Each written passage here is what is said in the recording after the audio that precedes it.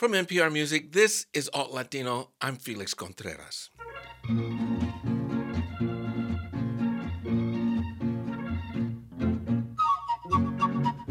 This week, we're going to take a trip into the past. We're going to feature two albums that each reach back over 60 years into two very distinct and little known corners of the Latin music world. We're going to set the dials on Mr. Peabody's Wayback Machine to the 1960s in both Venezuela and Ecuador, and hear from musicians who you probably don't know or ever heard of, but through the magic of technology can speak to us from the past to celebrate the glory of their music. We're going to talk to the producers of two compilations that feature archival recordings from these two countries, and just wait until you hear the stories of how these recordings were initially made. We've got a lot to get to and plenty of way cool music to hear, so let's start in Ecuador. This track is called Vaca Lechera, and the group is Conjunto Caife, and we'll explain that in a minute.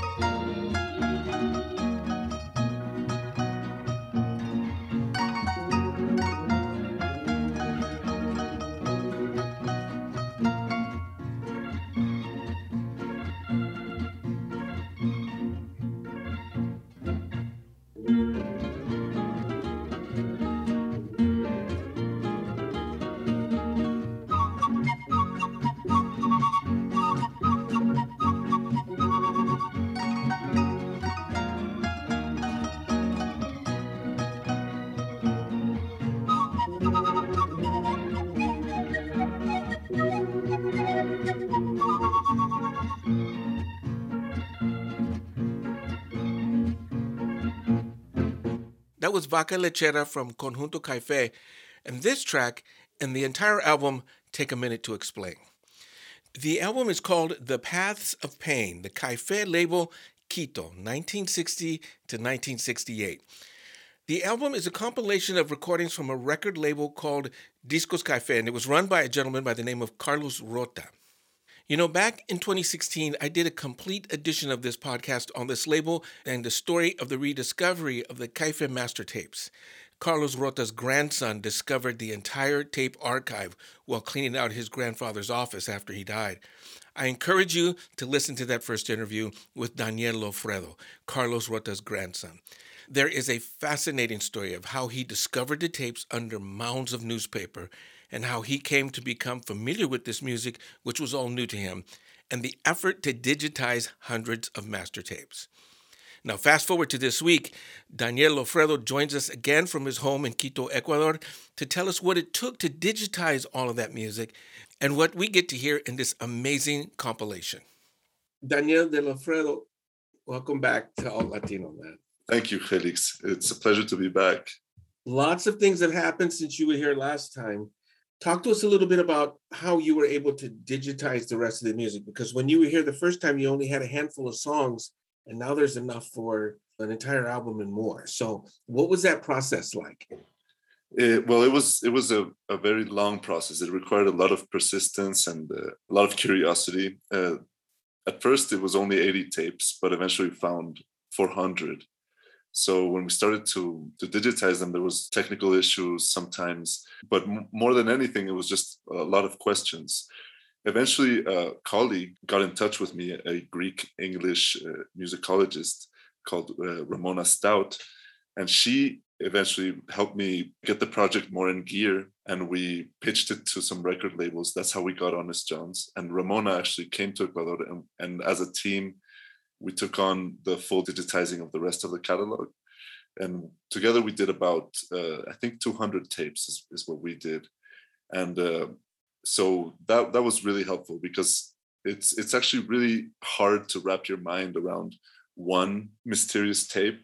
But then when you have hundreds of them, it takes you a while to unpack them one by one, even mentally, and to really know what's going on.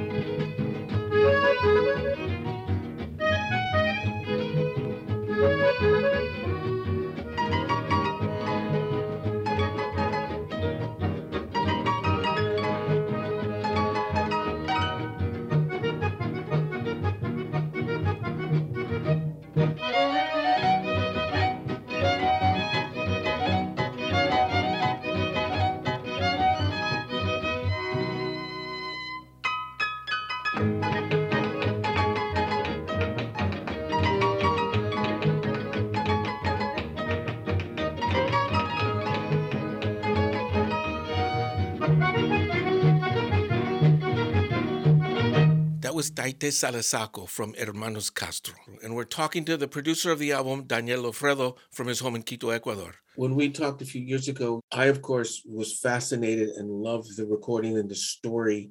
But what was the reaction from both within Ecuador and anywhere else around the world to that first recording that you released? Well, the reaction was actually really surprising. I got a lot of great feedback originally, including from people like you, which was really surprising to me, to have so much outreach with something that was so personal in a way. But over the years, as we've been releasing, well, now that we've released the compilation, the reaction has been incredible. People are extremely excited about what we've done, and the quality of the records and the sound is impressive, and it really touches people in their hearts, And I'm actually really thrilled. I'm surprised also by how universal some of these emotions and how these songs really cut across language and culture in a way that's really amazing. It was a fascinating glimpse from that first batch of recording in both popular music, folkloric music, stuff that was obviously a personal favorite for your grandfather. It was a mix of things. There wasn't really a set strategy, right? I don't know that he actually had a business plan, right? Well, what I find, over the years I started to kind of discern a certain logic. I feel like my grandfather's intention was very much connected to giving Ecuadorian music kind of an international touch. And since he had access to a lot of RCA records because his father distributed RCA in Ecuador, I realized that some of the most mysterious artists had actually been picked out of the RCA catalog from obscure records from the 50s or 40s. In particular, this guy, Biluca, which is a Brazilian orange leaf player, who released a record on RCA playing Brazilian songs on an orange leaf with a band. And then he appears in Ecuador in the 60s. And originally, this was extremely mysterious to me. But as I kind of started to understand my grandfather's logic, it became clear that it was intentional. And he was trying to integrate this Brazilian touch into Ecuadorian music, which is also known for the orange leaf, but not the way Biluca plays it. But when he brought that musician in, he was giving it this sort of international cachet.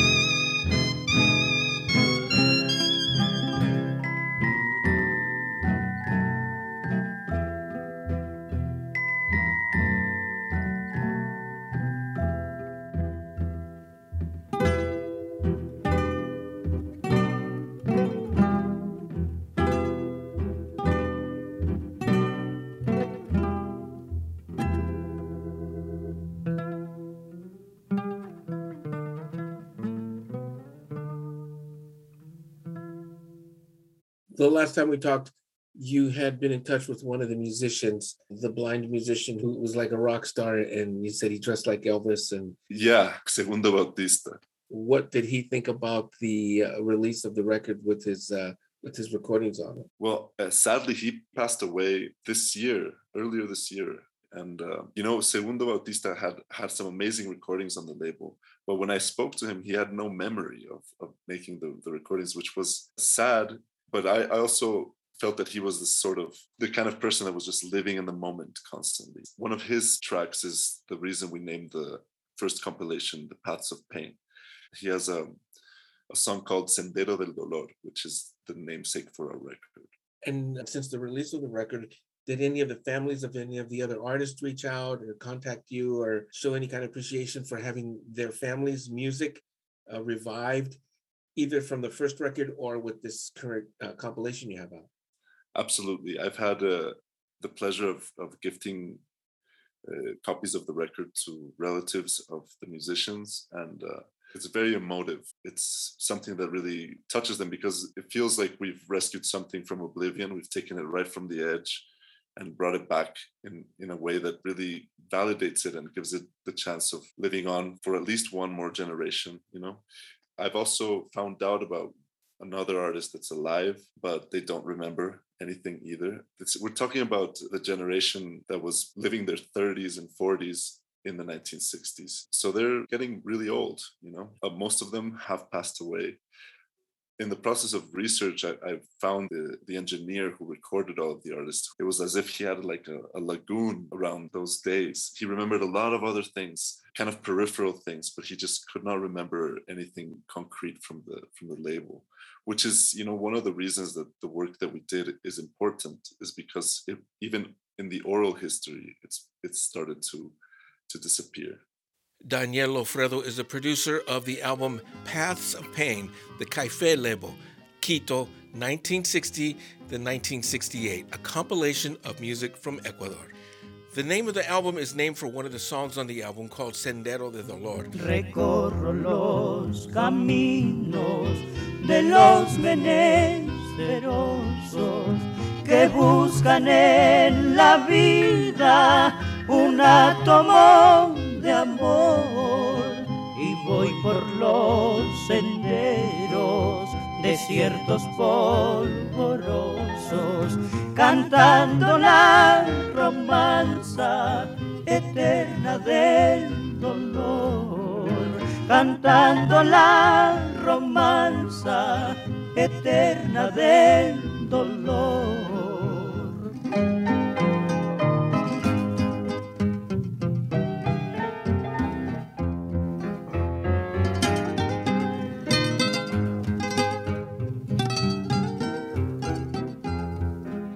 Yo soy como un mendigo que va por muchos mundos, añorando el recuerdo de una desilusión y espiritualizando mis yermos infecundos, dolorosos ensueños de una grande pasión. Dolorosos ensueños de una grande pasión.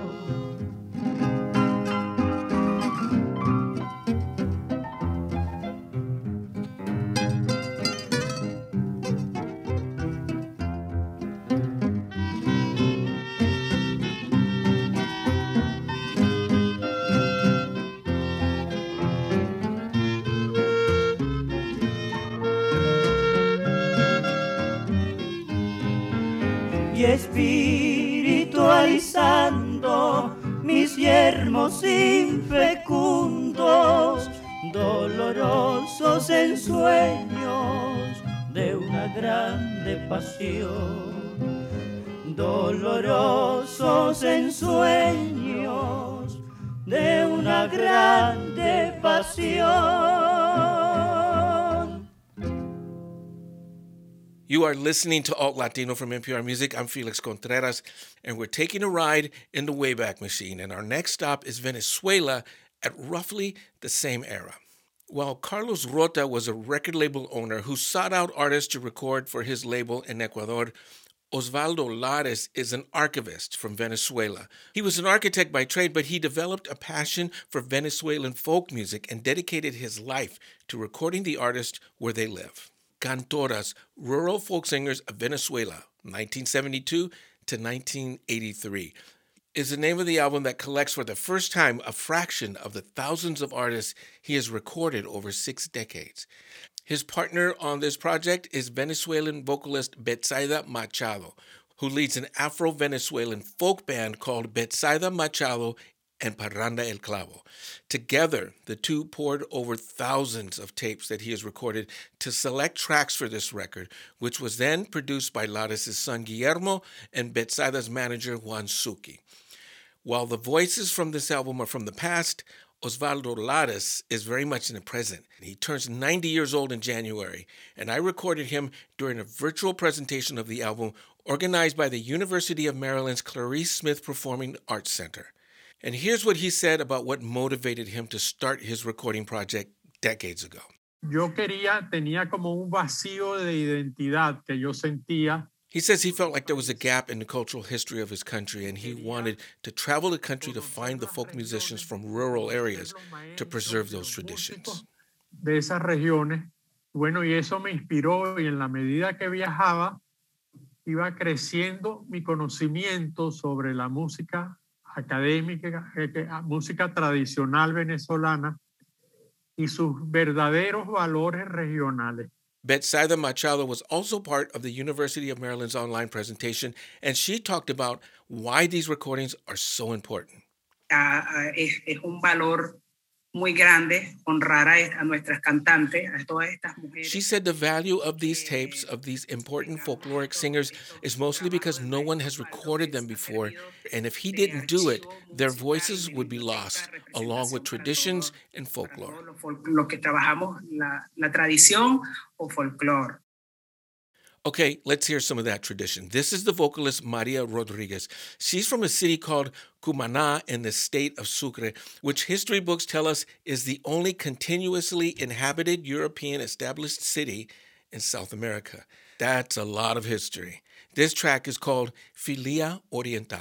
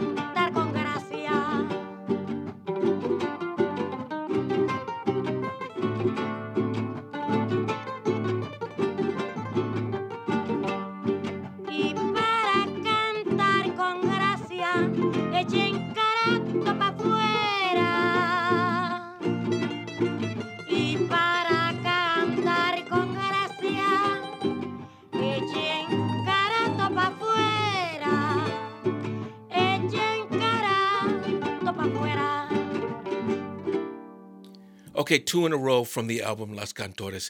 This is a track credited to Máxima y los demás de la comunidad. Máxima and the rest of her community singing El dolor me mata.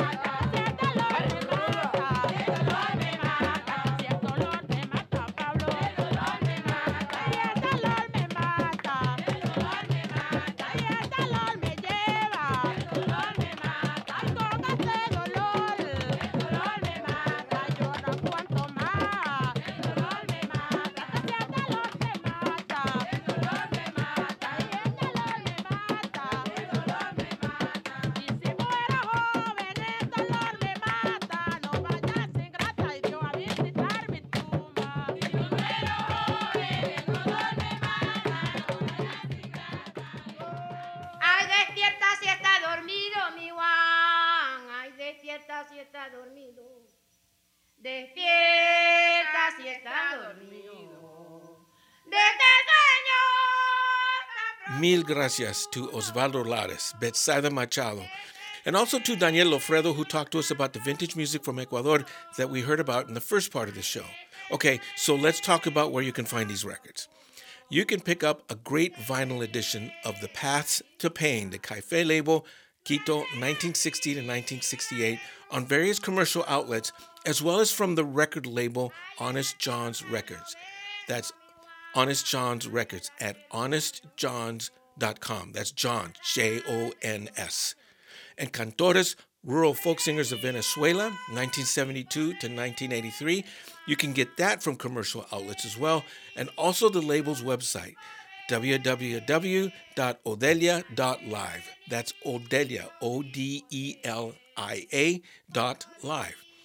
And of course, you can always find them on streaming services, but as we talked about, there is fantastic historical material included in the vinyl and the CD editions, so please consider that.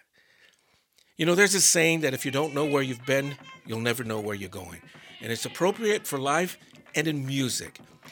Hearing these voices from the past is not only an act of preservation, but for me, it's a connection to another time and space, another moment, another set of realities. And when the realities we're living through right now is just so damn tough sometimes, it's good for me to look at the bigger picture and consider that sometime in the future, what we are living through now will be the past. And how we live, how we conduct ourselves, how we express ourselves will tell the future a little bit about who we are.